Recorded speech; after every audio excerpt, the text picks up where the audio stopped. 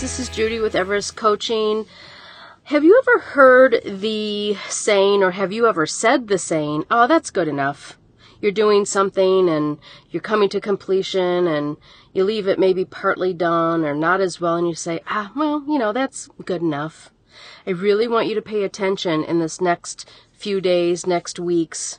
Really should watch out for this forever. This is something my dad installed in me, that if I ever caught myself saying this is good enough, then I needed to go back and probably not just complete it, but start over till it was complete. So I really want you to watch what you say to yourself, how you evaluate what you're doing, how you allow yourself to do things not completely the way they should be.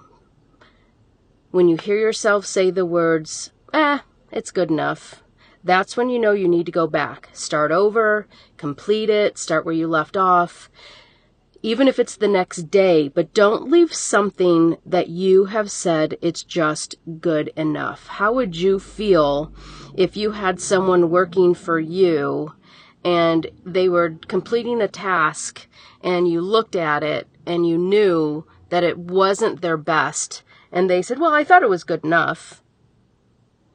How would you feel if that was a reflection from somebody else onto you? You wouldn't be happy about it.